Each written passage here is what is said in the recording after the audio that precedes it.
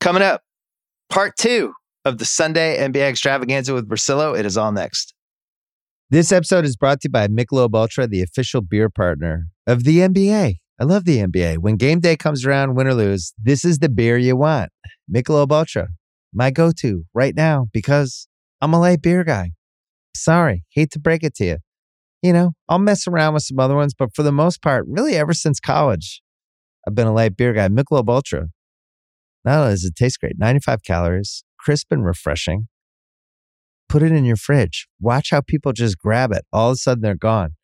I also like Michelob Ultra because they're getting fans closer to the game right now than ever before with exclusive NBA prizes and experiences like signed memorabilia and courtside seats.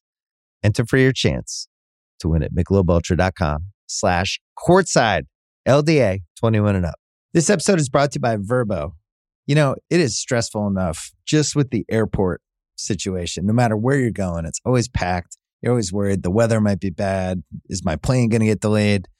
You just want the actual place you're staying at to be a lights out experience. So if you've booked a vacation rental and you found yourself stuck making small talk with the host, or you've arrived to find out it doesn't look anything like the pictures, you know, that's the worst. You could avoid the awkwardness with Vrbo. Vrbo has helped travelers find great private vacation rentals for nearly 30 years. You heard me correctly. So while other vacation rentals can feel like a roll of the dice, relax knowing you booked a Vrbo. Book your private vacation rental in the Vrbo app. We're also brought to you by the Ringer Podcast Network, where you can find the Ryen Russillo podcast. You can also find the Prestige TV podcast, where we broke down Succession episode 8. Me and Joanna Robinson and Sean Fennessy. Also, new rewatchables coming tomorrow with a pretty massive movie. There's no NBA game tomorrow, Russillo. So we decided we will do an absolute banger. You want to know what it is? I do want to know what it is. I'm always curious by the selections. Trading Places. Oh. 40-year anniversary next month. We jumped the gun. You want to talk peak go-tos for young Russillo? That was number one. At one point, I would say a couple years of my favorite movies. Thank you. You've been helpful.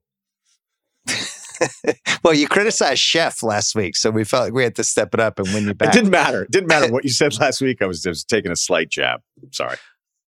Part 2 of the big podcast coming up. If you missed part 1, we broke down the Celtics throttling the Sixers and what that meant for both teams going forward. This is part 2. First, our friends from Pearl Jam.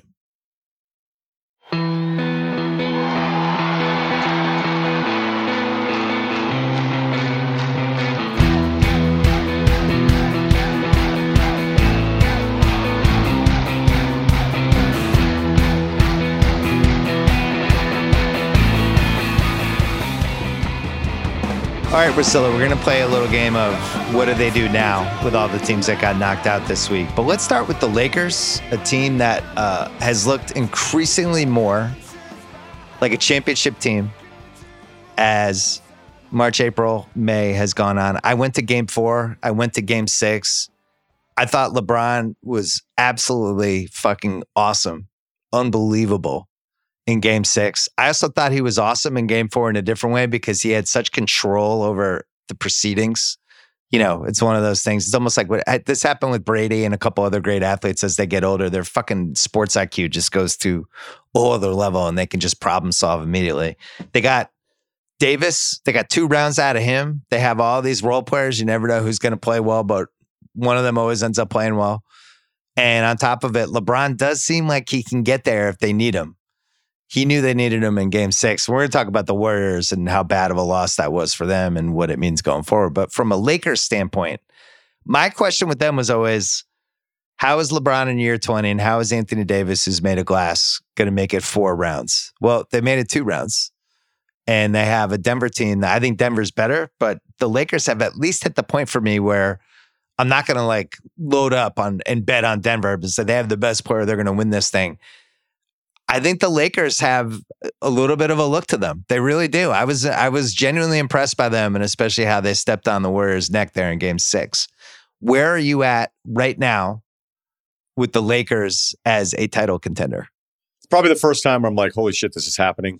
I don't know that I felt it before the playoffs started because part of me when I looked at the record was like, okay, They have to make this push. Like they have to play these games to like win them. And now you're always in that weird stretch of the season where you do have, even though tanking's not nearly as bad, you have teams tanking, you have people resting people. And then it's like, well, they had to play it seriously. But then you run in Memphis. So it's almost like an extra playoff series, right? Yeah, it's like they already had a round one before they even had round one. Right. And then Memphis is a mess, which I know we'll talk about a little bit later, not only with injuries, but who that team is after. And then, even though it ended up kind of playing out in 6 games, going, man, Golden State was like such an easy matchup for them because they always knew if they could get downhill consistently enough. And I know we talked about it in part 1, but seeing LeBron in the closeout game go, all right, like, do not let up here. Let's keep going. And I think it kind of gets back to the AD part of it where, maybe we should just remind ourselves of, I feel like I'm kind of going all over the place. Guy turned 30 this year. He had played since he's been in New Orleans, 56 games the last year there, 62 in the first year with the Lakers when they won the title. Then he played 36, he played 40, and he's played 56 games this year. This is actually the healthiest he's been in 3 seasons. And the reason we all freaked out about it, we keep revisiting the trade the entire time, is that he really is this good. And even if he doesn't score 30 and get you 15, or maybe he doesn't hit the jumpers the way that he used to, which made him even more of an offensive weapon. I know, look, I guess I can only speak for me personally, is that I still was like, wait, will it all come together at the perfect time for the first time since they won that title? Because that's who this team has been. They've been in this seasons long, not one season, seasons long. Like, what is wrong with you guys? Like, even last year when everybody was making fun of him, I'm like, dude, if Anthony Davis is average Anthony Davis and plays 65 games, they're still probably a pretty good team. And I kind of broke my own rule with that. So yeah, I'm open to it, but I'm picking Denver. I'll save my pick for the end of this segment.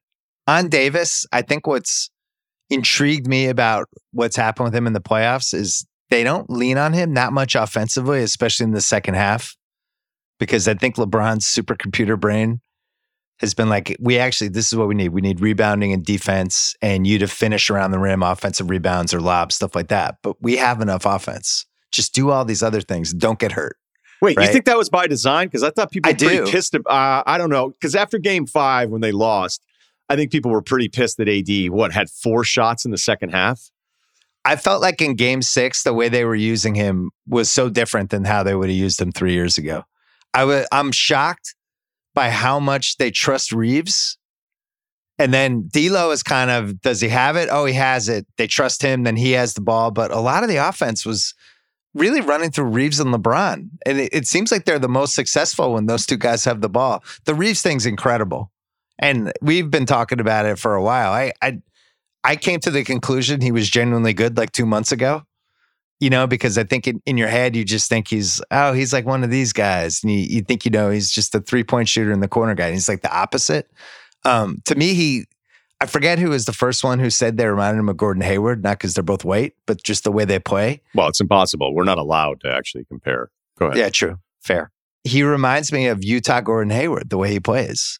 He's just a really smart basketball player. He's really crafty. He's really good, like in the paint. He's in the right spots. And the fact that he can initiate offense and they can run plays for him and they can attack matchups with him and then the random D'Lo and then the weird Lonnie Walker stuff that started happening in the second half of that series, I guarantee the Warriors and Steve Kerr must be like, how the fuck, where did that come from? On top of everything else that's going on, Lonnie Walker in game 4 and game 6 being able to initiate stuff and make wide open threes. I just think they have a lot of options. So for Davis, it's great. Because they don't need him to get 30 a game anymore. They need him to have the game he had in game 6, which is like, he would have 20 rebounds. He challenged a bunch of shots. He played really smart. He stayed on the floor. And the offense is a bonus. He was never that guy, but I think he is this year. You disagree still? I do. He took 9 shots in game 6. They were up 20. They didn't need him to score. Game 4 is the one where he had 4 total shots in the second half, and people were actually pissed about it, even though they won that game. But they won. So it was the right idea. Yeah. Look, we're talking about a championship here. We're talking because here's the funny thing about the Golden State part of this is Golden State doesn't get to suck, but also be an incredible accomplishment. And that's the way they've been talked about for the last couple of days. Where it's like, they weren't even that good anyway. I'm like, okay, well then, now what am I supposed to do? I think Davis is going to have to be much more assertive offensively. I think it'd be great to see another team make Jokic work a little bit more on defense, which I think Phoenix didn't do. I can't wait to talk about that. Phoenix just decided against it. They did the opposite of what the Celtics did today, right? Phoenix was Jokic just got to do whatever the fuck you want, and we'll get to in that it. series. But I know on what the Davis saying, shots though. Quickly, go 13.6 field goal attempts in that series. Yeah, I want that number up. I actually don't want Lonnie Walker thinking he's Vinnie Johnson coming off the bench. Like, it's an awesome story. Did you see some of the shot selection in Game 5 when it was like, I've got this? Because I was like, oh man, like you're still like, it's a great story, but here's our disconnect. To me, Davis is the car that I don't want to go cross country with, but is really fun to drive. Okay. If you're putting all the miles on him offensively on top of all the things they need from him, from defense, rebounding, and playing 40 minutes, like he played 40 minutes in Game 6. He played 43 in Game 4. He played 44 in Game 1, right? They won all those games. They need him on the court. I just want to take him for a drive. I don't want to go 120 with Davis. I just want to go 70. And if he goes 6 for 12, 7 for 13, 5 for 9, but does all the other shit I need from him, that's what I want. And I don't want to put too much on him because he's made of glass. I don't want him to shoot 25 times and do all the rebounding block stuff because I don't think he can handle it. I think he's going to get hurt. I don't know, man. You know, like the other part of me with the injury stuff where I wonder, and this is like a science debate, so we're not going to get too into it.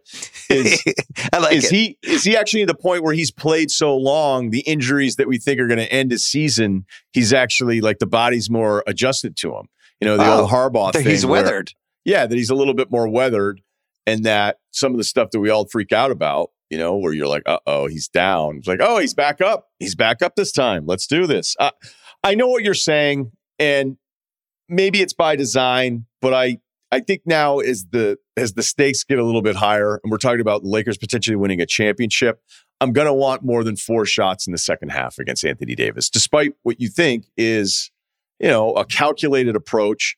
I think in Game 6, that game, you know, granted, it was like a 10-point game again there where you're like, wait, is this a game? But it didn't feel like it. It didn't feel like they were being threatened like they were in, say, some of the other games in that series. The thing I noticed in Game 4 and in Game 6, where LeBron, he took over the second half of Game 4, everything they were doing decision-wise. And then Game 6, same thing. He wasn't that interested in Davis. He was interested in all the other stuff he did. But what he really wanted to do was, you know, whatever the mismatch was, put Miles on Clay, attack Jordan Poole anytime they could. I don't know if you noticed the first like 5-6 plays of the game, Wiggins, where it comes out, he's got this rib cartilage thing. LeBron posts him up and goes hard into his body each time, right? It was totally deliberate by design. I don't know if the announcers talked about that, but in the stands watching it, I was like, oh, I know what he's doing. He's fucking testing out Wiggins' ribs. It was like watching a football team know that the right defensive end is playing on a bad knee. It's like, let's run 4 straight run plays at him and see how his knee holds up. He was in such control mentally of everything.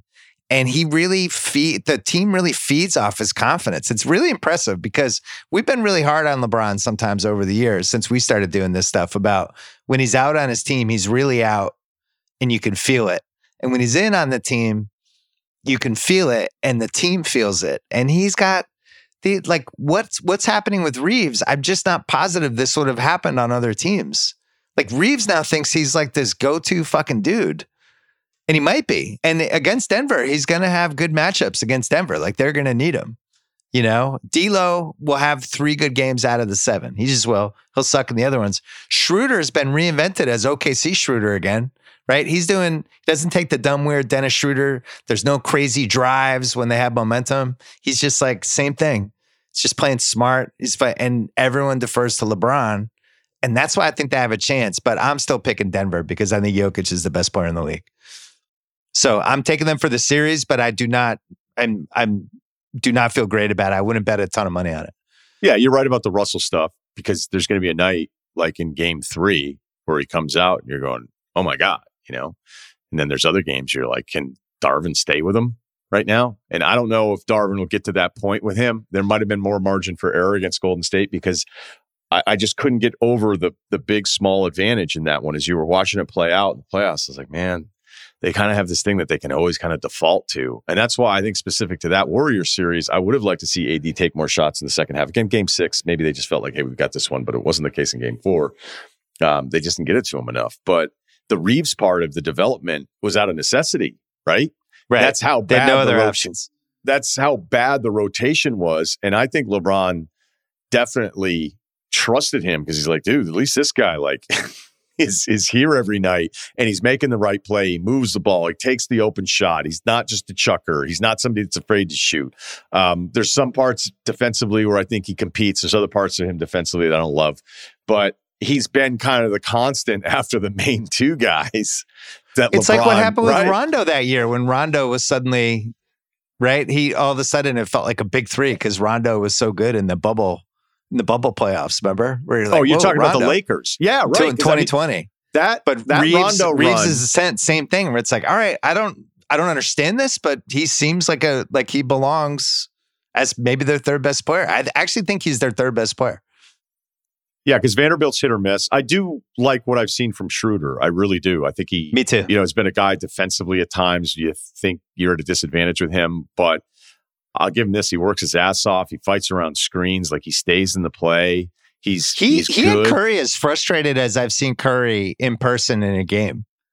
Not like Curry wanted to punch him, but he was just following him around, touching him. He was constantly touching him and just always kind of in his grill. And when he got thrown out of game 6, I felt like it was going to be a big moment, but Clay could just never get going and they had no chance. As much as he probably shouldn't have been thrown out, I thought a lot of people missed this. He was getting the tech because he wouldn't give the ball back to the ref. Yeah. And that was his second tech. So I get it. Like if you're going to the events and be like, this guy gets a ball shoved in his face, which Draymond, that's the part with Draymond where I'm like, there's some major shit on the line here.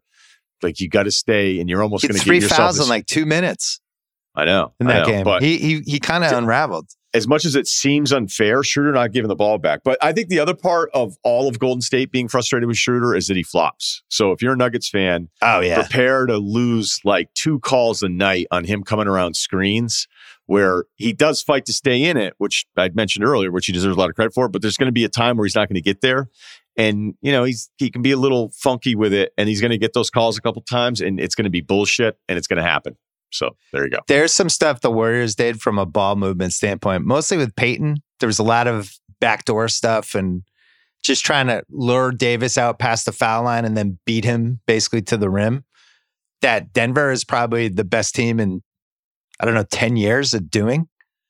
They get all kinds of cheap layups that way. They're not cheap because they're great assists, great plays, but they thrive on that shit. They thrive on...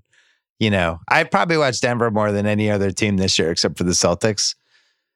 A lot of the stuff they do is perfect for what the Warriors were trying to do to the Lakers, but didn't have the right people. They just didn't have the right team to do kind of what they want to do. That guy, like, if they had mid-2010s Iguodala, would have been perfect for that series.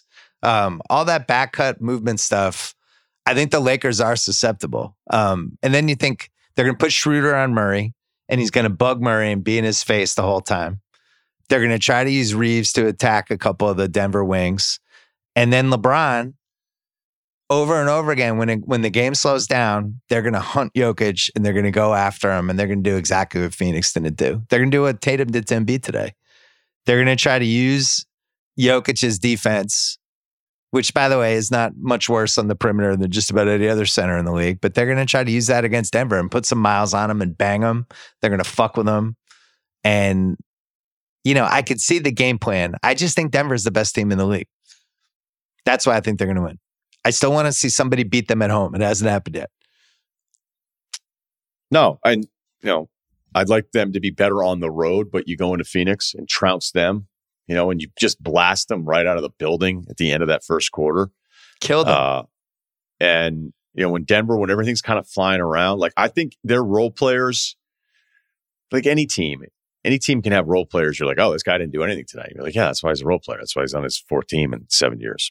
But it's more fun to be a role player with Jokic and your lows may not be as sustained because like as long as I keep running and as long as I keep running to the spots and I stay in it, and be ready to catch. I think the other thing too would be Gordon on LeBron where it's just a lot more size and athleticism than Golden State had. Like they had no real option because they had to figure out the Looney Draymond minutes on Anthony Davis, and I give Draymond a ton of credit for trying. Like he's trying the whole time. He's trying to find a way to compete. And I think Davis, back to what we were talking about when we initially started talking about the Lakers, like sometimes can make it easy on the opponent there.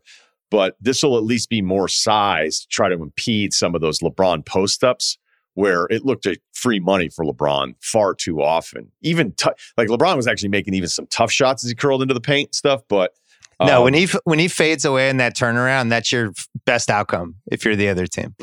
Yeah, and it was going in. When he shouldered the basket, he had one play in the second half when he drove to the basket and he was anticipating the contact, and he's just so good and so smart about how to get a call that he just kind of flailed his body out, but the guy ducked away. So LeBron did this flail thing, but there was nobody there.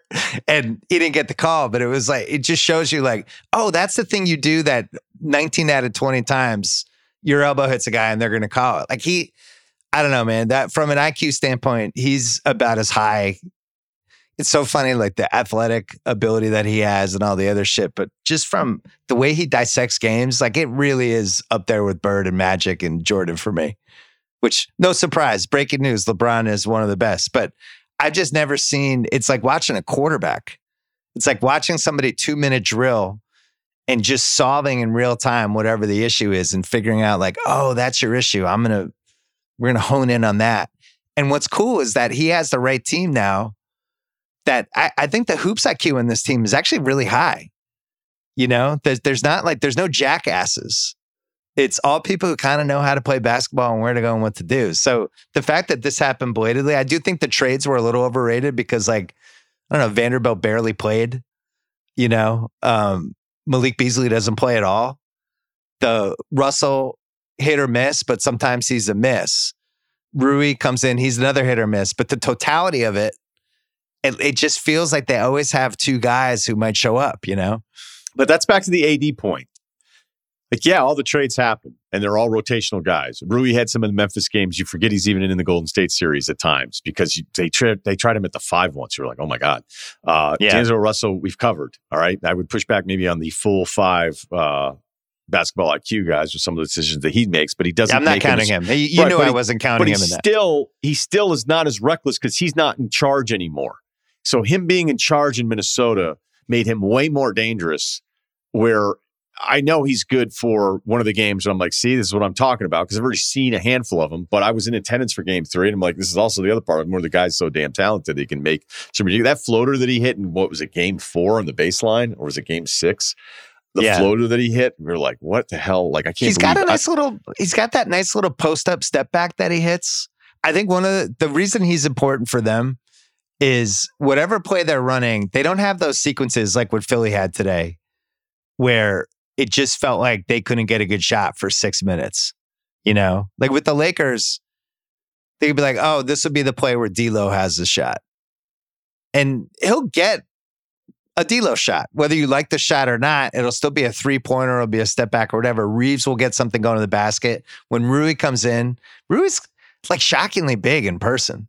He's huge. He's like almost seems like he's like 6'10". So when he's posting up a smaller guy, it feels like a good shot. Every Davis shot feels like a good shot, LeBron. So I think they're a really good team. I really do. I was really impressed by them. And I really thought they broke Golden State by game 6. And it wasn't just what was going on with Golden State. I think the stuff the Lakers were doing broke them. They were physical. They overpowered them. And there haven't been a lot of teams like this that could physically overpower you and get to the basket in the ways that they get. On the flip side, I just think Denver's awesome. And it's almost like, prove to me you're not awesome. I'm at that point with them. I think at home, they're going to be just about impossible to beat. Right. Unless I'm thinking about, are they going to try Gordon on Davis? And then do they go with somebody smaller to chase LeBron around? I also wonder if you're Malone, you'd be like, okay, let's see if LeBron paces himself a bit. Right. So that we can use Gordon on Davis to try to fight and meet him when he's setting up for position. And if LeBron's coasting for the first quarter, can we get away with KCP on him? You can kind of tell right away with that with LeBron, right? Where it's like, oh, you're doing the thing where you're going to just go through the motions for an hour and you're saving yourself for the second half. It's like game 6 was not like that. Game 6 was like, I'm I'm coming out hard. And he was exhausted that's a game too. where you got to put Gordon on there. Yeah, that's why I was just so impressed with him in Game 6. Not that, anytime he does something awesome. But, I want to finish, though, like kind of one of the things that we were going over there is we're talking about all these rotational pieces up, down, the whole thing. It just gets back to what we said in the beginning. Like, if you told me I was going to get really good AD again, then I would have thought the Lakers are capable of anything. But I, again, broke my own rule and believing in him for as long as I have, being like, wait, you guys just think he sucks at basketball all of a sudden? He's 29 years old when this was all happening last year. Like, he's not just going to suck at basketball. And then I couldn't make the health bet anymore. I'm like, God, he's just the worst health bet. Yeah, sports media broke up with him. It wasn't that I all of a sudden, thought he was bad, but now I'll admit myself, I'm like, okay, wait, if you always thought he was this good, none of this should be surprising. You shouldn't be picking against them. Like, here we go. And I guess I'm doing it one more time. So we'll see how it goes. Really, really, really good series. And just last thing, and then we'll take a break. I really think Jokic is that great. Like, I was texting Jalen over the weekend because Jalen had some quote. It was like, Nikola Jokic is vaulted to superstar status. I know he's won 2 MVPs. He had that quote. And I had to text him and tease him about it. But I just think he was somehow like ridiculously underrated, even though he was doing all the stuff he was doing. And that Phoenix series, you could feel from a casual sense, people are like, whoa, Jokic. It's like, yeah, this guy's one of the best offensive players of all time. He really is. I think he's like one of the, 10 or 12 best offensive players ever already. And the last thing he needs now. Why are you smiling? I'm just listening. Well, you kind of half smiled like I was like pouring it on too much. No, not at all. I'm into this. Okay. I'm okay, like, good. I'm engaged. I think him putting it together and winning 2 more rounds and getting through LeBron and getting through whoever the East and putting it on the map, and then it'll be like, oh my God, Jokic, he finally did it. It's like he just has a good team finally. This could have happened last year or the year before. He's been this good for 3 years. He's fucking unstoppable. And I can't wait to see how the Lakers try to stop him because they have the smartest player. And how LeBron, how he tries to figure out with his little fucking chess brain, what do we have to do to make this guy work on one end and stop on the other end? I will say, Darvin Ham's really grown on me. We're always like negative with the coaches, or I am. He has such a good feel for his team. There was a moment, I don't know if it was on TV, after Schroeder got kicked out, when Draymond went over him, was kind of going at him. Did they show that on TV? I don't know what you're saying. He was standing next to him and he was just talking shit to him and trying to get Darvin Ham upset. Yeah. And Darvin Ham was just laughing. But there was this moment, I think in the fourth quarter, Lonnie Walker came out. He played well for the most part. And then he took like one dumb Lonnie Walker shot and Ham pulled him. And he talked to him like where they put their heads next to each other, talked, and he like hugged him. Like it was like one of these things, I'm pulling you because it's a better matchup for us, but I fucking love what you're doing. He like hugged him. I think those guys fucking love that guy. And he's smart enough to kind of let LeBron decide his own schedule. LeBron at one point, I think he played 42 of 43 minutes in Game 6. I went to Game 4 where LeBron just put himself back in on everything he told Darvin Ham. But he's smart enough to not get threatened by it. Right. I was like, he's just like, LeBron, you do your thing.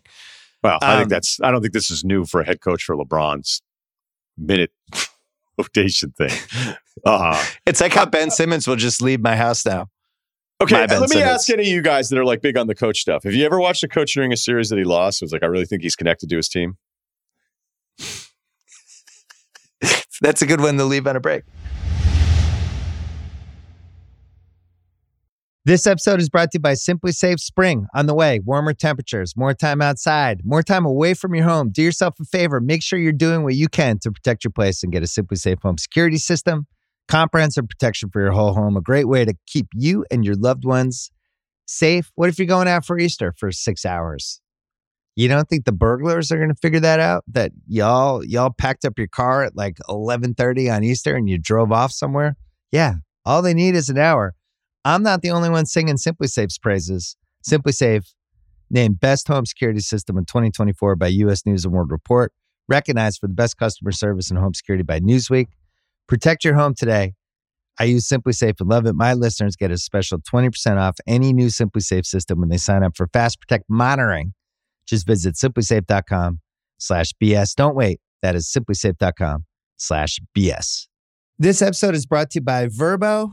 It is already stressful enough to deal with airports, delayed flights, bad weather. You want your actual where you're staying experience to be perfect, to be lights out. You don't want to have to worry about anything. When you book a vacation rental, you want to know exactly what you're paying ahead of time. The stress of getting hit with unexpected cleaning fees after your stay, that can immediately cancel out all the great time you just spent unwinding. Thankfully, when you book with Vrbo, you can see the total price upfront. There are no unpleasant surprises, and the savings do not stop there, my friends. When you book with Vrbo, you earn 2% cash back toward your next vacation through the One Key Rewards program, letting your money do the work for you while you've got your feet up. So while other vacation rentals can feel like a roll of the dice, relax, knowing you booked a Vrbo. Book your next private vacation rental in the Vrbo app.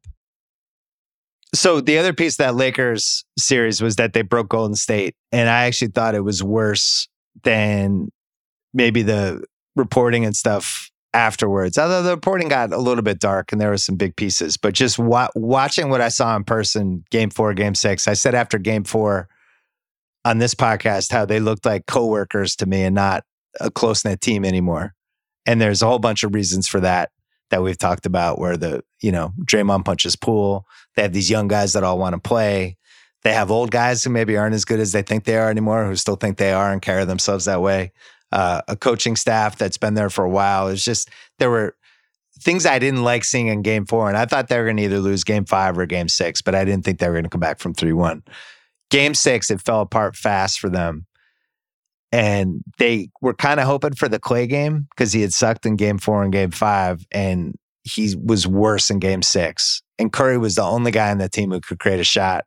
And Kerr has to go back to Jordan Poole at some point, hoping that he's going to do something. He couldn't do anything. And they were just outmanned and looked pretty broken as a team. And it was really interesting watching Iguodala in the timeout huddles. Because the coaches did the thing where they all move off to the side. And then it was basically Iguodala and Looney trying to keep everyone together and be like glue guys. And there's this moment in the second half where Poole was just mad. He was mad at everybody, and they're trying to calm him down. And he was mad at Steve Kerr about something. Steve Kerr got mad because he missed some sort of defensive assignment. He came back, and Kuminga got mad that he never came in.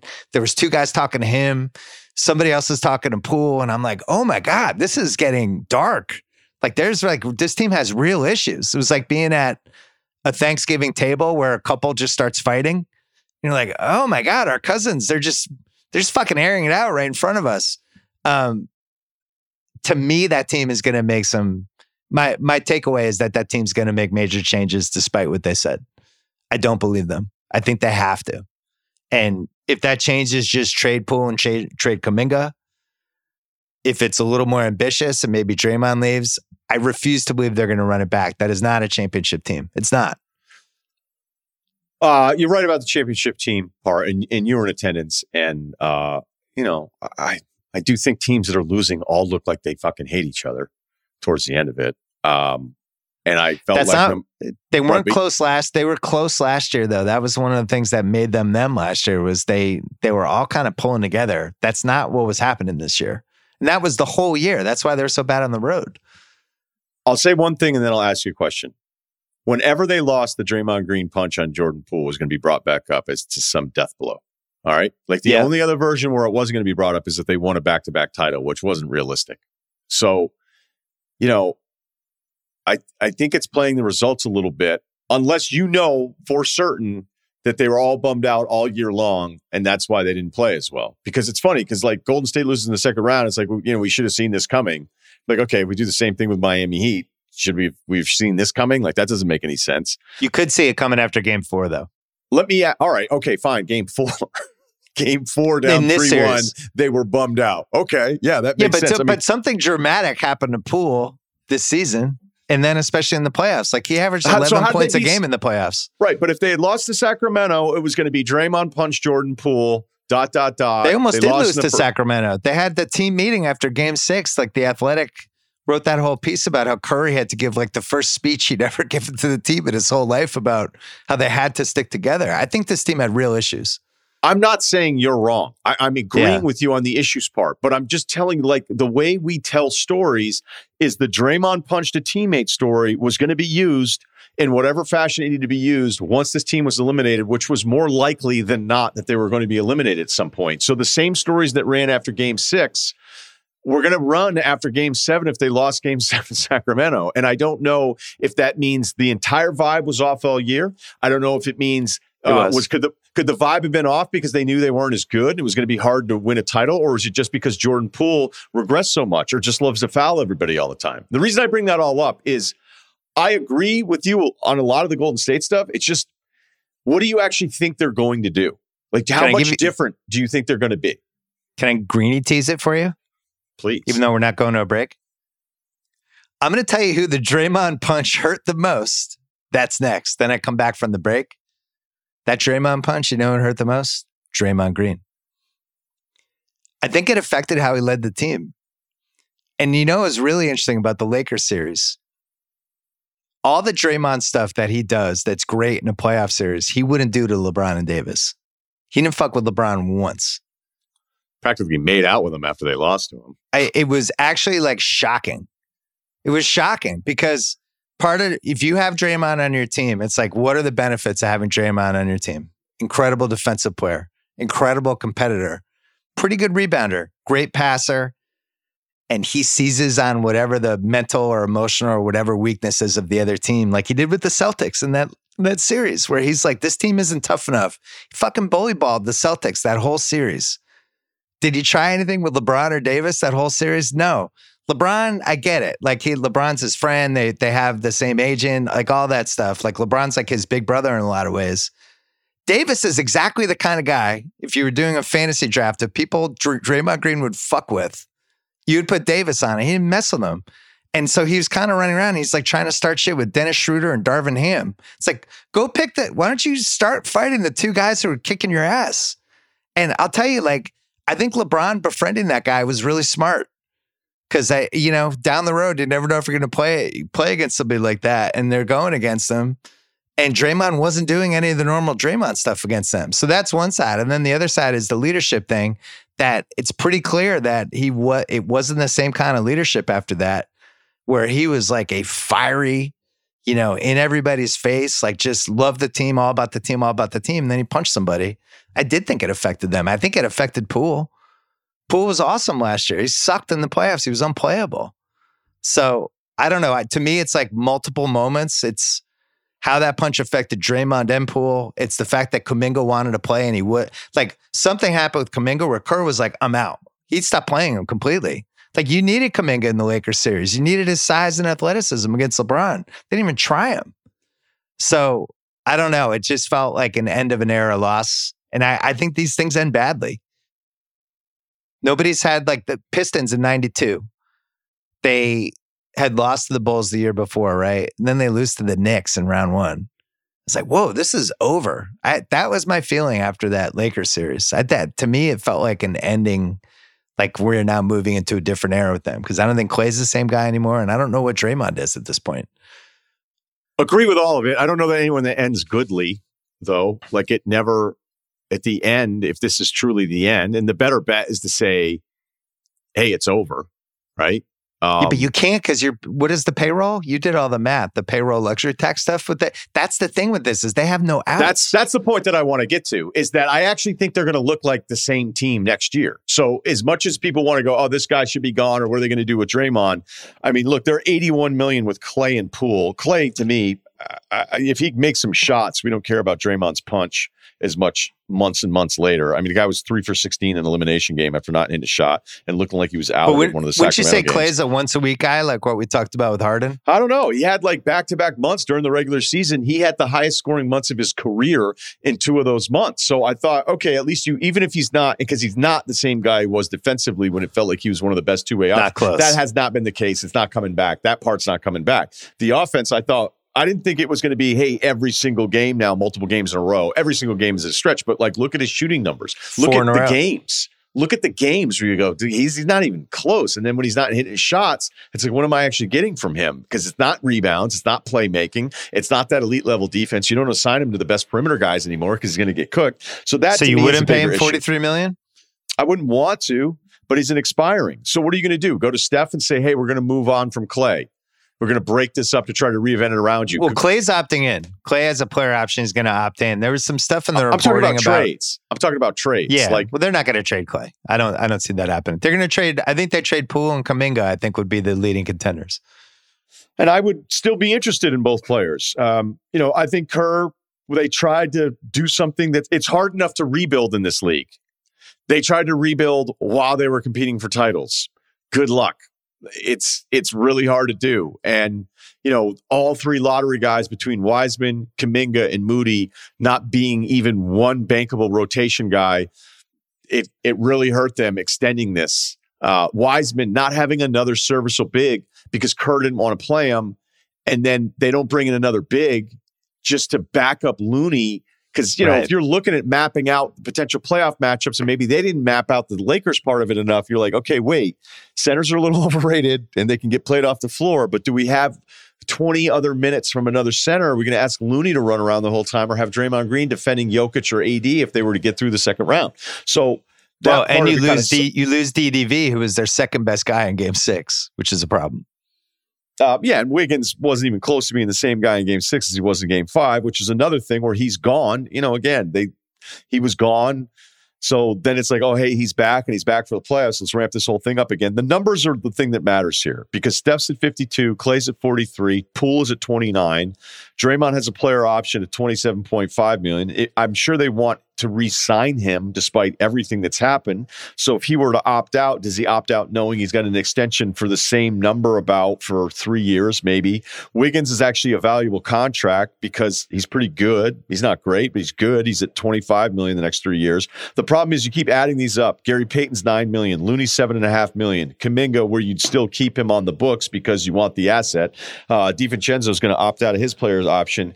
They are, with the repeater tax, they're $55 million over the tax. All right. But because they're through the second apron of the triggers, their tax for next year, if they keep all of this together, is $250 million, which is more than any other team's payroll. Their tax bill will be that much more. So the question I don't have the answer to is, despite how bad it looked here at the end and all the different storylines, which are all valid, I'm not dismissing any of it. I'm simply asking, I wonder how much that'll impact this team from looking different, because I don't know how many mechanisms they have to be different. You start moving out assets to trim payroll, then you're not actually making yourself better. Can you do that if you're Curry? Will Bob Myers be the guy that wants to walk away from Curry with still a few years left of his prime, we would think? And does any owner, even Joe Lacob, go, hey, a 40-something win team that cost me $250 million in tax? Yeah, let's run it back. No owner ever seems to want to do something like that because no owner's ever had to before. Well, the other problem with him is he's got a lot of minority owners, and the higher that tax goes and the repeater tax and all that stuff, this isn't Matt Ishbia owning 80% of the Suns. This is a bunch of minority owners who invest in the team, who look at stuff like, wait, we're going to pay $400 million and we lost in Game 6 in round 2. Well, let me ask you this. The Lakers call you, FaceTime. Not just Joe, but the two sons. The three of them call you. They're like, Russillo, we need your advice. What do you think we should do? If they called me, I think I would tell them to throw away next year and just reboot and get out of whatever next year looks like. Not throw away is the wrong word. I would try to get off that Poole contract, and I would make it very clear to Clay that if he does come back with the Warriors, there's just no way you're going to be making anything close to $43 million again. So you tell us what you want us to do, because that money's not going to be there. And I would not pay Draymond anything higher than low 20s at this point, because I would really, to me, there's like some real Ben Wallace mid-late 2000s potential with him, where when it goes, those intangible guys, when it goes with them, it goes fast. And I'd be really nervous about that, because there's no plan B for him if his athleticism starts going, and he's played a lot of games over the last 10 years. I would just be nervous about that. And I would think about trading Kuminga, because what am I paying Kuminga in 2 years? I don't even know what he is. And he's going to be eligible for the rookie extension. I guess like this summer, but really next summer. I don't know. The trade I would be looking for them if I was them is trying to trade Jordan Poole to a team with cap space so I can get a bunch of cap relief and maybe get a player back who's not as good but is way cheaper. And he gets a fresh start. And by the way, if I was another team, I would be intrigued by Jordan Poole. He's a change of scenery guy to me. If it's like the Wizards or the Spurs or a team like that, the Magic. He'd make a great wizard. The Magic aren't touching somebody like that. You're going to stop dumping everybody's problems on the Magic. Well, I like to bring them up just to make sure Cerruti's paying attention. Oh, Oklahoma City's got cap space. They're not doing it. Detroit's got cap Cerruti space. says, I actually don't hate it. That was he just chatted us that. There's one more piece I want to mention to you from a basketball standpoint about this team. Because we saw them get overpowered by Davis and LeBron, right?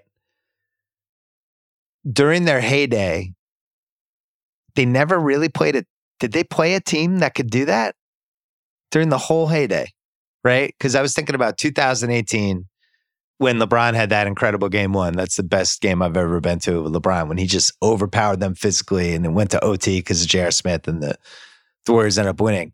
But just in general, from 2014 on, can you remember a team overpowering them like that? And I wonder, is the league, there's more centers, there's more physicality, there's more guys who can kind of punish you if you're undersized. And maybe that lineup that they played had a little bit of a shelf life, especially if Draymond's athleticism is starting to fade a tiny bit. Well, the beginning, no, because they had Bogut. And I mean, you weren't going to, and then when they didn't have him, they had the best starting five in the history of the game. Right. But who's in the league in the mid 2010s that's going to make them pay for it the same way that not Tristan a team Thompson. with LeBron and Davis together? Yeah, not Tristan Thompson. Or Jokic. If they had played Denver next round, I think Denver would have done the same thing, right? They were going against Dwight Howard. They were going against whoever was on Portland, Nurkic, that Clippers team in 2000, the mid 2010s. I just don't remember ever being worried about them being physically overpowered until this series. This is the first time I was like, whoa, they're not big enough, which is never something you said with the Warriors. It was always like, they'll figure it out. Because everybody kept missing shots too. That's the other part of this math that I'm with you. It was bad. When you're big and tired, I'd rather be big and tired than small and tired, because when you're small and tired, you don't get there. But when Clay misses all of his shots and Poole gets out there to see how many bad fouls he can commit immediately, and Draymond doesn't look at the rim, and then Wiggins is a no-show in that last game, that's when it is going to look bad. I mean, it's a good point on the center stuff, but they were more armed. They were more armed with not just guys. The center stuff, the overpowering thing. Because what LeBron was doing to them, I don't really know what their answer was. It's something the Celtics couldn't do against them. But it reminded me of in the 90s Bulls. The one thing, if you're going to pick, if you're doing the greatest teams of all time and you're arguing, all right, how would you beat this team? What was their flaw? And we never really saw with the 90s Bulls in those 6 years, other than Ewing, was a team that could try to, basically a team that was big could try to physically overpower them. What would that look like, right? Rick Smits was somebody that had success against them. But the two best Hakeem years, those were the years that Jordan was playing baseball or came back. And so we never kind of saw them have to deal with a Hakeem type. So it's one of those questions, we'll just never have an answer for it. And the Warriors for years, it was the same kind of thing. Well, what would happen if they played this type of team? What would it look like? And we kind of found out in this Lakers series. I thought LeBron, anytime he wanted, could get to the rim. Anytime. Yeah, he's good. We'll take a break and then we got to do some what should we do now? This episode is brought to you by Michelob Ultra, the official beer partner of the NBA. I love the NBA. When game day comes around, win or lose, this is the beer you want. Michelob Ultra, my go-to right now because I'm a light beer guy. Sorry, hate to break it to you. I'll mess around with some other ones, but for the most part, really ever since college, I've been a light beer guy. Michelob Ultra, not only does it taste great, 95 calories, crisp and refreshing. Put it in your fridge. Watch how people just grab it. All of a sudden, they're gone. I also like Michelob Ultra because they're getting fans closer to the game right now than ever before with exclusive NBA prizes and experiences like signed memorabilia and courtside seats. Enter for your chance to win at MichelobUltra.com/courtside. LDA 21 and up. All right, what do we do now? I don't think we even came up with a solution for Golden State, but that's fine. Phoenix, new owner syndrome just running rampant here. One of my favorite test cases in a while. The KD trade a minute after you get the team. Firing the coach 48 hours after the embarrassing playoff loss. Checking a lot of boxes. I'd be really nervous if I was a Suns fan. Because I don't really know what the moves are that don't involve me trading Chris Paul and basically rolling the dice on somebody like Kyrie. And I don't even know if KD would sign off on that. But the Chris Paul contract, you can buy it out for half the price. And they could get out of jail free with that contract, right? So, for instance, they could take Jordan Poole and just like, here's a year of Chris Paul and we'll take Jordan Poole. But it's that or it's Ayton. And people are like, oh, Ayton's going to get traded this summer. And my question, as always, is to who? We always say, oh, that guy's getting traded. We're going to make like a 9-team trade of guys that we think are going to basically a merry-go-round. There's not a lot of Ayton teams out there. I went through it again, and I'm trying to talk myself into him with different teams, and it was really hard to get there. I don't know. What did you do when you tried? Who'd you land on? If I were Dallas, I would try to do.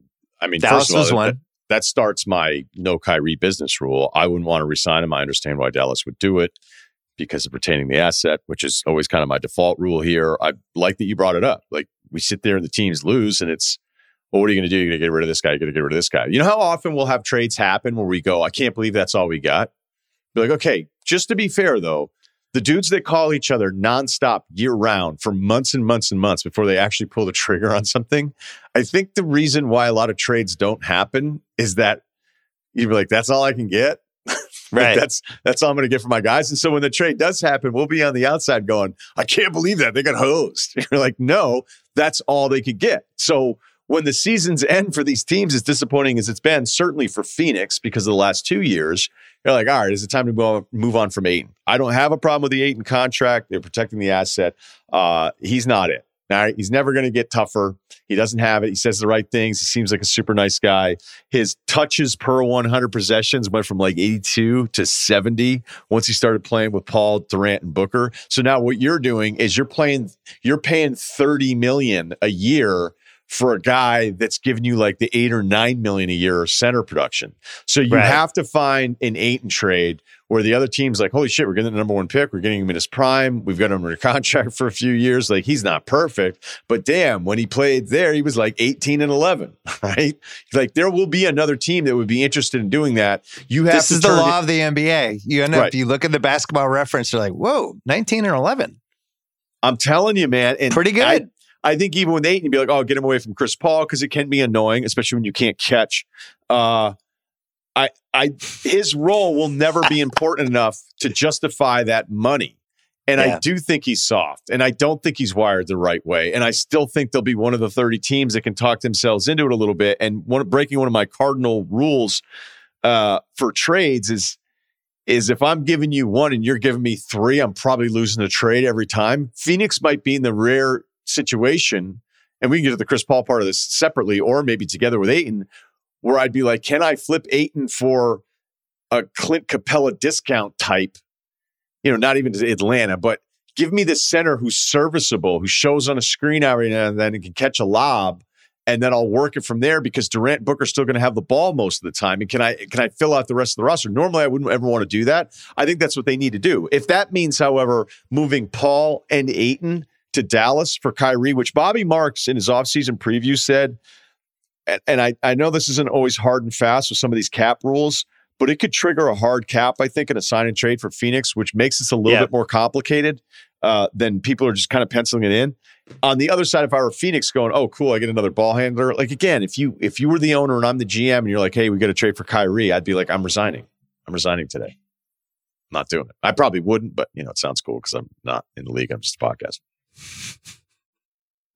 Chris Paul is $15.8 million guaranteed.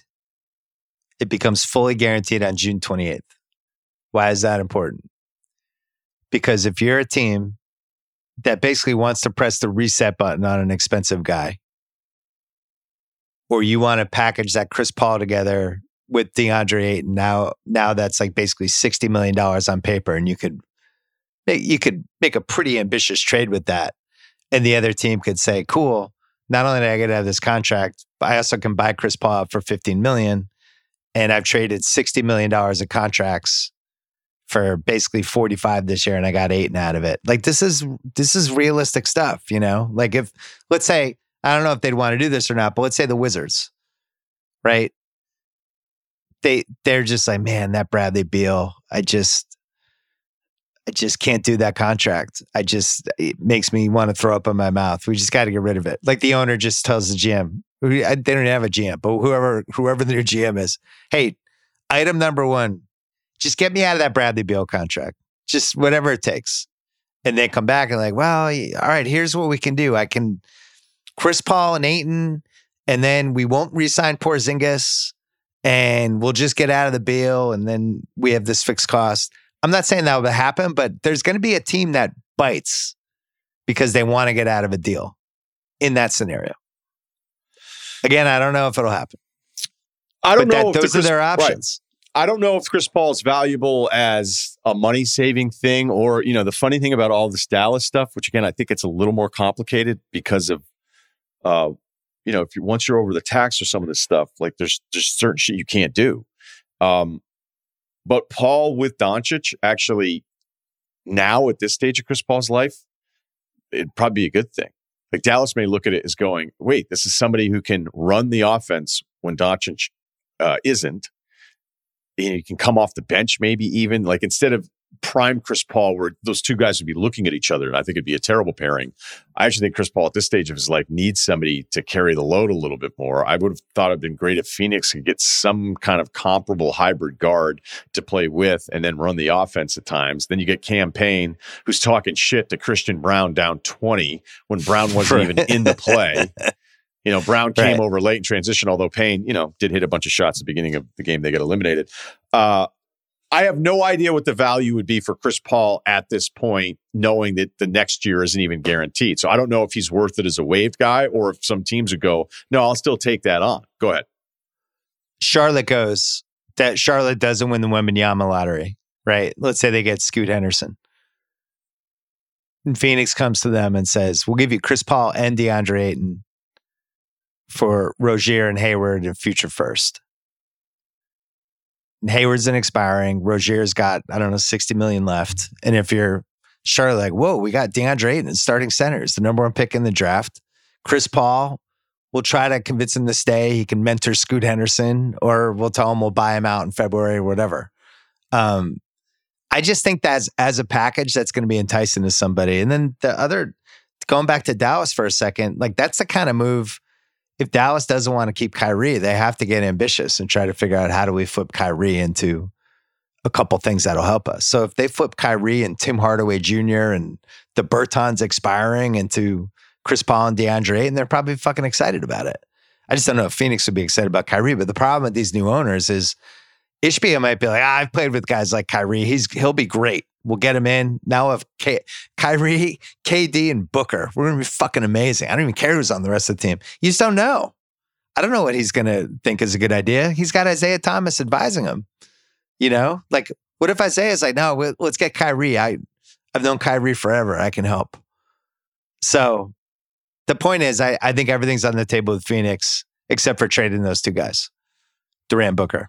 First of all, if Durant was signing off on this again, if this even works, then I'd like be getting close to being out on Durant. Seriously. Like, the Monty Williams part or the Kyrie part? No, all of it. Like, I love the guy. I love his game. He's a big risk. You almost wonder if these trades could be conditional. It's like, hey, if we don't make it out of the second round, can we have Cam Johnson back?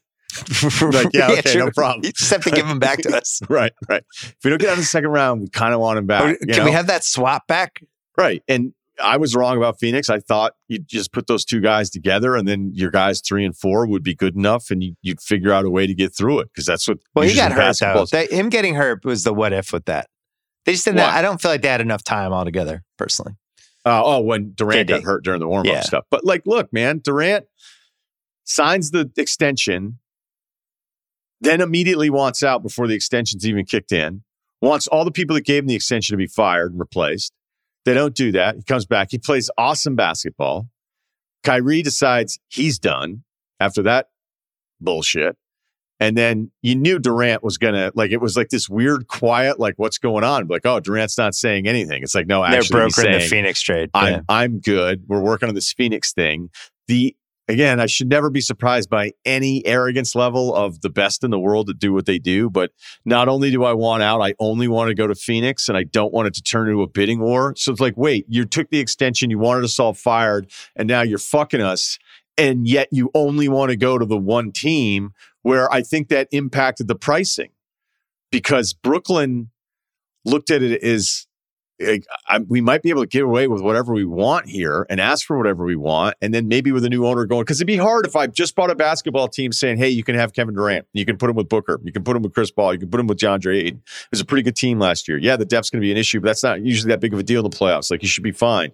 Like, I can understand why Ishbia would sign off on that. So I wouldn't criticize him or any of that. But Durant has gotten his way now a bunch of months in a row. Bunch of years in a row. Well, I'm talking going back specific, to 2016. I'm going from the elimination last year to where they're at now. Yeah. And I love the guy, but there's a lot there to go, hey, you got to deliver on this. Because the problem that Durant's staring with, and he can say none of it matters, is that if this is all it is for him as far as the winning thing, he's going to be, it's better than being Barkley, right? It's better than being Barkley. Yeah, because at least he was on a title team. But it's going to be the history of like, yeah, he got his rings, but, whatever. And those guys can all say none of this matters. I think deep down, it's the only thing that matters. I think it's the only thing that really matters in the world that they're constantly engaged in, because I think that's why they pull some of the stuff they pull. So he got his way again. And, look, watching that, I don't look at the shooting numbers against Denver and go, hey, he sucked. Let's beat up on Kevin Durant. He's not that good. And all the resetting that we do with dudes. His point guard was campaign. His center was DeAndre Ayton. I'm not defending KD because I don't like anything about his last year. It's a shitty last year. Don't sign the extension and then, and then try to get out of there. I don't like when people do that. But I agree with you on the Phoenix thing too. Let's do this. Let's do this quietly. Phoenix is where I want to go. But then Phoenix has to trade basically every asset they have except Booker. Like, to me, Ayton had to be in that trade if you're doing the KD thing. And I got to keep one of the wings. The more I look at that and think about it. My guess is Ayton, did you do all your round ring around the rosy trade, guys? I did. How many did you have?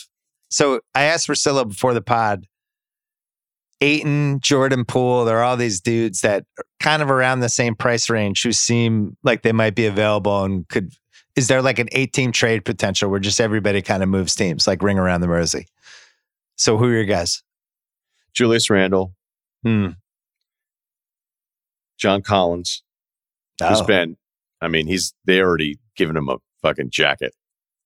like when you go on the trade machine, his picture should just be on the trade machine staring at you. It starts with him in the Atlanta Hawks, not alphabetically. They just go, okay, get to work. Here he is. Click on Collins. That was really good. Thanks. I would put Jordan Poole. Jordan Poole is in there. I don't think well, Ayton's in there. I thought we already covered that. I don't think Karl Anthony Towns is in this group. I don't. Agree. I think Minnesota's going to try to figure it out with this group, and then they'll reassess. I'd be shocked if they didn't come back and look pretty similar and go, all right, let's see now. We get a year under our belts. It looks like Edwards is taking that step.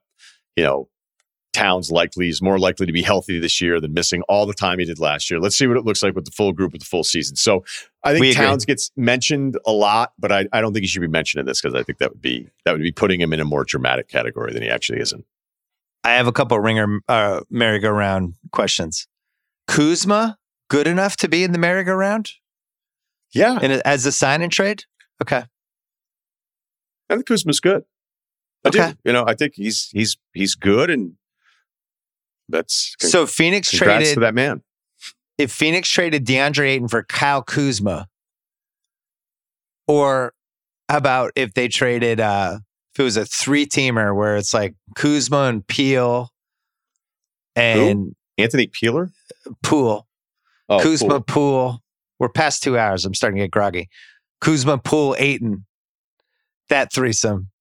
And just guys they're just shifting teams. Everybody's just happy they're getting traded. Kuzma ends up on the Warriors. Poole goes to Phoenix, and Ayton goes to Washington. I don't know. I'm just like that. I feel like we're going to have a trade like that. I feel like we're going to have a 3 or 4 team merry-go-round trade where guys are just moving like on the trade machine, but it's actually going to happen. Okay, so give me your 9 guys for the 9-teamer. Let's come up with this list, then I'm going to ask you a follow-up. All right. Can you read your guys again? And so you had Randall, Ayton, Julius, John Collins, okay, Kuzma, Kyrie. Kuzma. I feel like Kyrie's in like this his own unpredictable thing. We should probably put Miles Turner in there. It seems like Indiana likes Miles now. I don't know. Yeah. I don't know if Miles. Right, I don't think he's available. Let's take him out. He was in it for a while. Kuzma, Poole. That's 6. Do we put is RJ Zach in there? LaVine too good? No, he isn't. Okay, throw him in. Yeah, there's 7 in there. Yeah, LaVine would be like if you haven't watched him, new fan base, you're gonna be like, holy shit, this guy's amazing. He had 51 the other night. This is fun. Yeah. Like, why is he so pissed at the other guy for shooting tonight? What happened? What happened? Does he always raise his hand when the other guy is dribbling? Do we put RJ Barrett in there? I think RJ Barrett and Randall both have to be in. I think that's fair. Because I think RJ is the easy move if the Knicks could load up. Like, imagine if the Knicks, maybe throughout all of this, the Knicks are actually positioned. Because I still think you should look at the Knicks going, hey, won 10 more games. You have a real dude that is beyond anyone's wildest expectations in Jalen Brunson. Randall is a real issue, but it looks like they've been drafting well. They have some contract extension decisions to make, okay? There's a lot of that going on there. But, I think the problem is Milwaukee losing started getting Knicks fans to think some crazy shit. Like, hey, are we actually really good and we could win the East? And I still think, as dominant as they were against Cleveland, which surprised me that was that dominant, I think it was just as disappointing as Miami. But I would kind of go, hey, give it a week, step back and go, some good things really happened here for this Knicks team, and not getting to the Eastern Conference Finals shouldn't be seen as some massive failure despite thinking that they had more talent than Miami. All right, so can I throw 2 more wild cards in? Yeah, I want you to keep going. Can we include Anthony Simons? I like it. I like what because you're doing if Portland keeps Dame, then you talk yourselves into Dame and Simons together. I don't know. Maybe he shouldn't be included, but I'm just thinking of guys in that 25 to 30 range. Look, it's not an indictment on Simons, but it's a really good question because if Dame were to stay, in Portland, it's a team construction question. Let's be small at guard. Be like, okay, let's move out CJ. Be like, what do you guys want to do? Let's get even smaller at guard. Right. Exactly. Right. That's why I'm asking. Is there a New Orleans? Anyone you would throw in there? I guess the salaries don't work, but Zion probably isn't eligible for this conversation. Zion's like in a completely different category of potential. Paul George is too overqualified for this category too, right? Yeah. Yeah. Okay. And so then who's the best player out of this group? I mean, the best asset out of all those guys is RJ Barrett, in my opinion. I still like RJ Barrett. I'm not going to get psyched out because Spo and the Heat kind of broke him over a 6-game series when he's on a pretty weird team and Brunson was playing out of his mind, and I'm not ready to give up on him. I don't know if Tibbs is the easiest guy to have as a coach if you're RJ Barrett either. I have one more wild card guy for you. I think some people would say LaVine real quick, but that contract gets I forgot gross. LaVine was in there. You're right. LaVine's the best guy in that.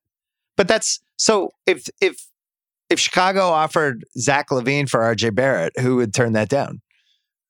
Or probably Chicago. LaVine's only 22. Can we talk about? I'm kidding, but he's still so young. He's like 28, right? Yeah, I know. Gosh, I don't know. He makes less money than these guys, but would you put Jalen Green in this?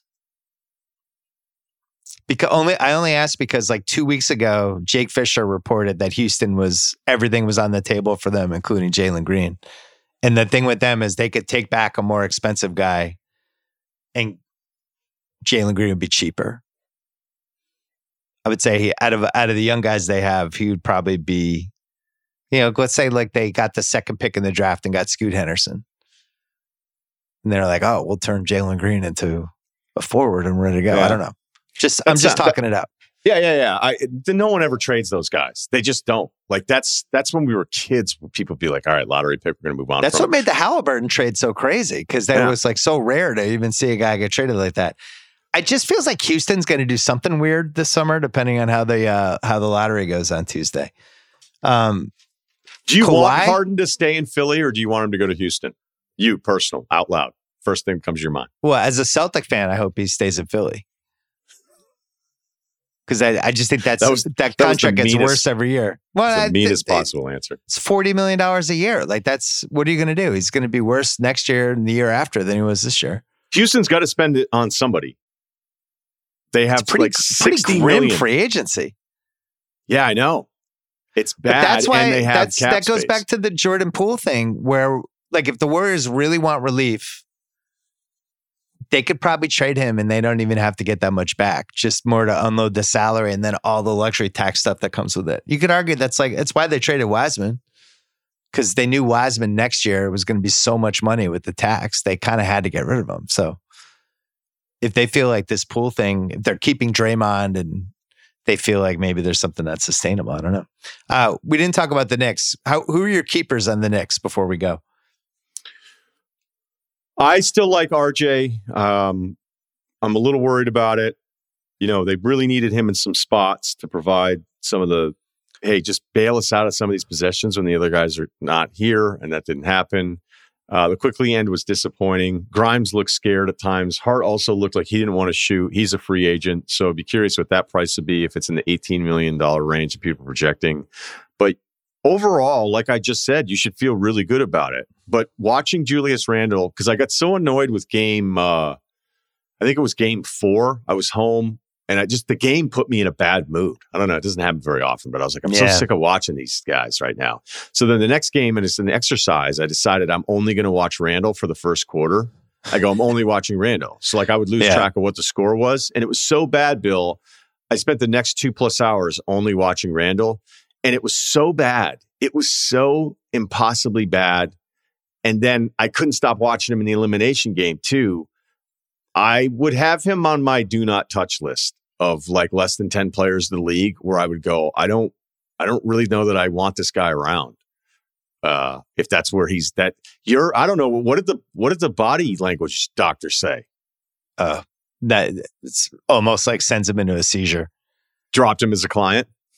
Just can't handle it. It's really tough watch. Poole in game 4 and game 6. And I actually felt bad for Poole. That's how bad the body language was. Like I was like, oh my God, I hope this guy's going to be all right.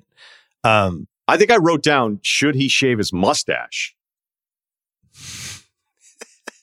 And I don't even know that that's the right answer. I was just you should just publish your notes during games as in like a coffee table book at the end of the year. To me, like you can dump Randle on a team like Charlotte. How long is Charlotte just going to have, go 22-60, Like if, let's say they get Wembanyama, they could start making some moves pretty fast to do something. But if I'm the Knicks and I could turn Randle into like Hayward's expiring or Chris Paul, I can get him for a year and then buy him out, whatever. That's how I'd be thinking of Randle. I think it's that bad. I'm with you. You also he kind of felt like it was the Knicks were his team, and it's so clearly Brunson's team. Like he's losing any popularity contest with Brunson for the rest of the time he's on the Knicks. That's a hard thing to deal with when you were the guy and now you're not. I regret voting him. I forget. I have to go back and look at my all NBA votes, but I think I had him because I was like, you know what, some PVSD, big time. Because I don't want to reward somebody who only cares about having the basketball. He doesn't care about any of the other I was stuff. thinking about the alternate universe where I told everyone to fuck off and voted for Jokic again. Like, what a fucking victory lap today would have been. At least you had him on the ballot. Just Jokic ripping through. Do you believe that story? Mark Jackson. So Mark Jackson left Jokic off of his MVP ballot entirely. There's 5 slots for it. He left him off. He went on his NBA explanation radio. Made perfect sense, except for we both filled out the ballot and I don't know how you would get there with the center and 2 guards, 2 forwards, unless you were just like zipping through it at warp speed, not thinking. It's because it's pretty complicated to fill out. It's like pages. You click to the next page, and there's instructions. And look, I'm telling you right now, I've only had a vote 2 years, and I'm always worried the first time you hear about, like, did you hear the one person who left this guy off? I go right back to double check because we're voting make on sure like, you didn't fuck up. Right. You're voting on 60 plus things. It is completely feasible to fuck something up, or like, oh, all rookie. I can't believe I forgot a guy, or I can't. So I triple check it. I had Cerruti double check my ballot this year to be like, does anything look insane to you? And then I give it a little time, and I'm like, hey, and then I have my own list of stuff. Think that was a highlight or a low light for Cerruti this year in 2023? Low light. Okay. Yeah, because all the Franz stuff was last year. Having said that, I can totally get why somebody would make a mistake. I'm just not sure. I'm not sure. I mean, do you think Mark Jackson just decided to not vote Jokic top 5? Like, even if you hated his guts, like I think it's 50-50. Wilbon had Jokic 4th last year, and I was like, dude. I think it's 50-50 because I also think it's possible he forgot the votes for public. So it's like door A is for some reason he was rushing through it and he thought there were positions and he just fucked up. Door B is he's like, fuck this guy, and didn't vote for him and then forgot it wasn't public. I think that's very conceivable. People have been making mistakes. Like Jalen had Kyrie all NBA last year and then straight up was on the show, was like, I screwed up. As someone who's done it 2 years, I can completely understand just whiffing on something, or especially if you're rushing through it. Yeah, if you're spending 10 minutes on it, you might make a mistake. So I don't know. I don't know what to believe, but it's just insane. But it speaks to like this Jokic thing of he's been this good for 3 years, and to me, it's inconceivable anyone would fill out an MVP ballot and not be like, wait a second, because it's you're numbering it 1, 2, 3, 4, 5. There's no positions. Am I hearing you say you wish you had voted Jokic MVP now?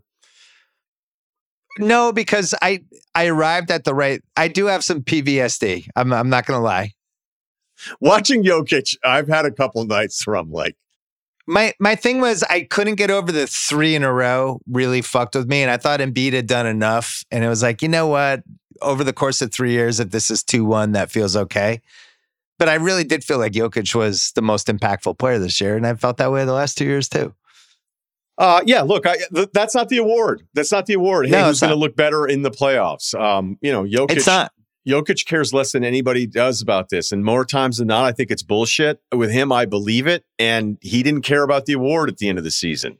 They started losing games. They started looking bad. He didn't play defense for 6 weeks at the end. Right. So it was hard to vote for him, but he's the reason they lost it. Or if you were going to vote for him, and then people that voted for him, I still like that was the thing that was so maddening about all the arguments. It's like, this guy's really, really good, and it is a hard decision. And as an Embiid voter, I was like, okay, I think this is the way I'm going, because I think end to end he cared the most. And I don't mean care about the award the most, which he did, but he closed so strong. He was so good at the end. And he was hitting all these big shots and all this different stuff. But at no point did I think he was the better player. I mean, that's not what the award is. The only thing I didn't like about it was people making defense that impactful with the decision. Because I think from what I saw from Philly, you could beat them down floor. They didn't always run back on defense. And I think that should matter. And I did feel like you could pull Embiid away from the basket and do the stuff like we saw today. I just didn't feel like he was like Dikembe Mutombo in the 90s, which some people were trying to make that argument. And there were stats you could use in your favor. But the fact that you could run on that team for 2/3 of the season, really whenever you wanted, like, I don't know, I felt like that should hang on him a little bit. I don't have too many regrets on it, though.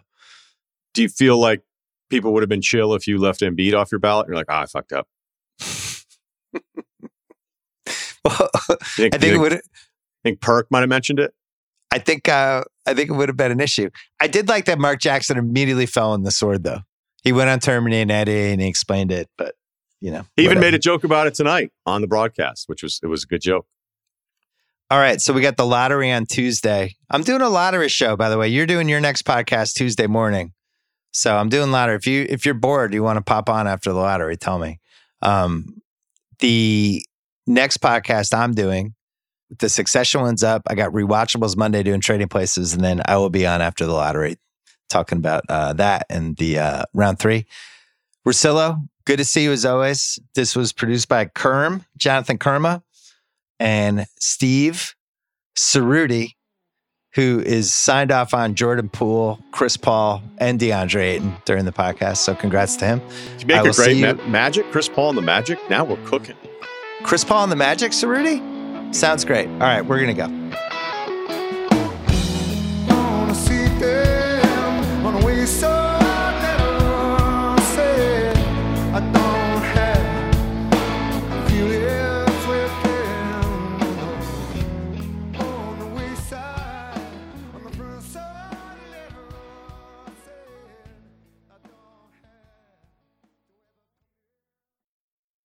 This episode is brought to you by Lululemon.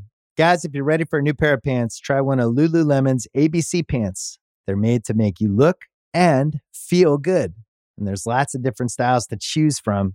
My favorite, because I walk around LA every day, I like the joggers. I'm not jogging, I'm just walking fast. But if you're working out, I would try them out. And if you want something a little sleek, maybe business-like, maybe try the ABC Slim Fit trouser. But I am a joggers guy. Once COVID happened, I was just like, I want to wear jogging pants and joggers and all kinds of soft pants as much as I possibly can, especially when I'm working out. Ultra comfortable and versatile. ABC pants are really in a league of their own. Buy a pair right now at lululemon.com.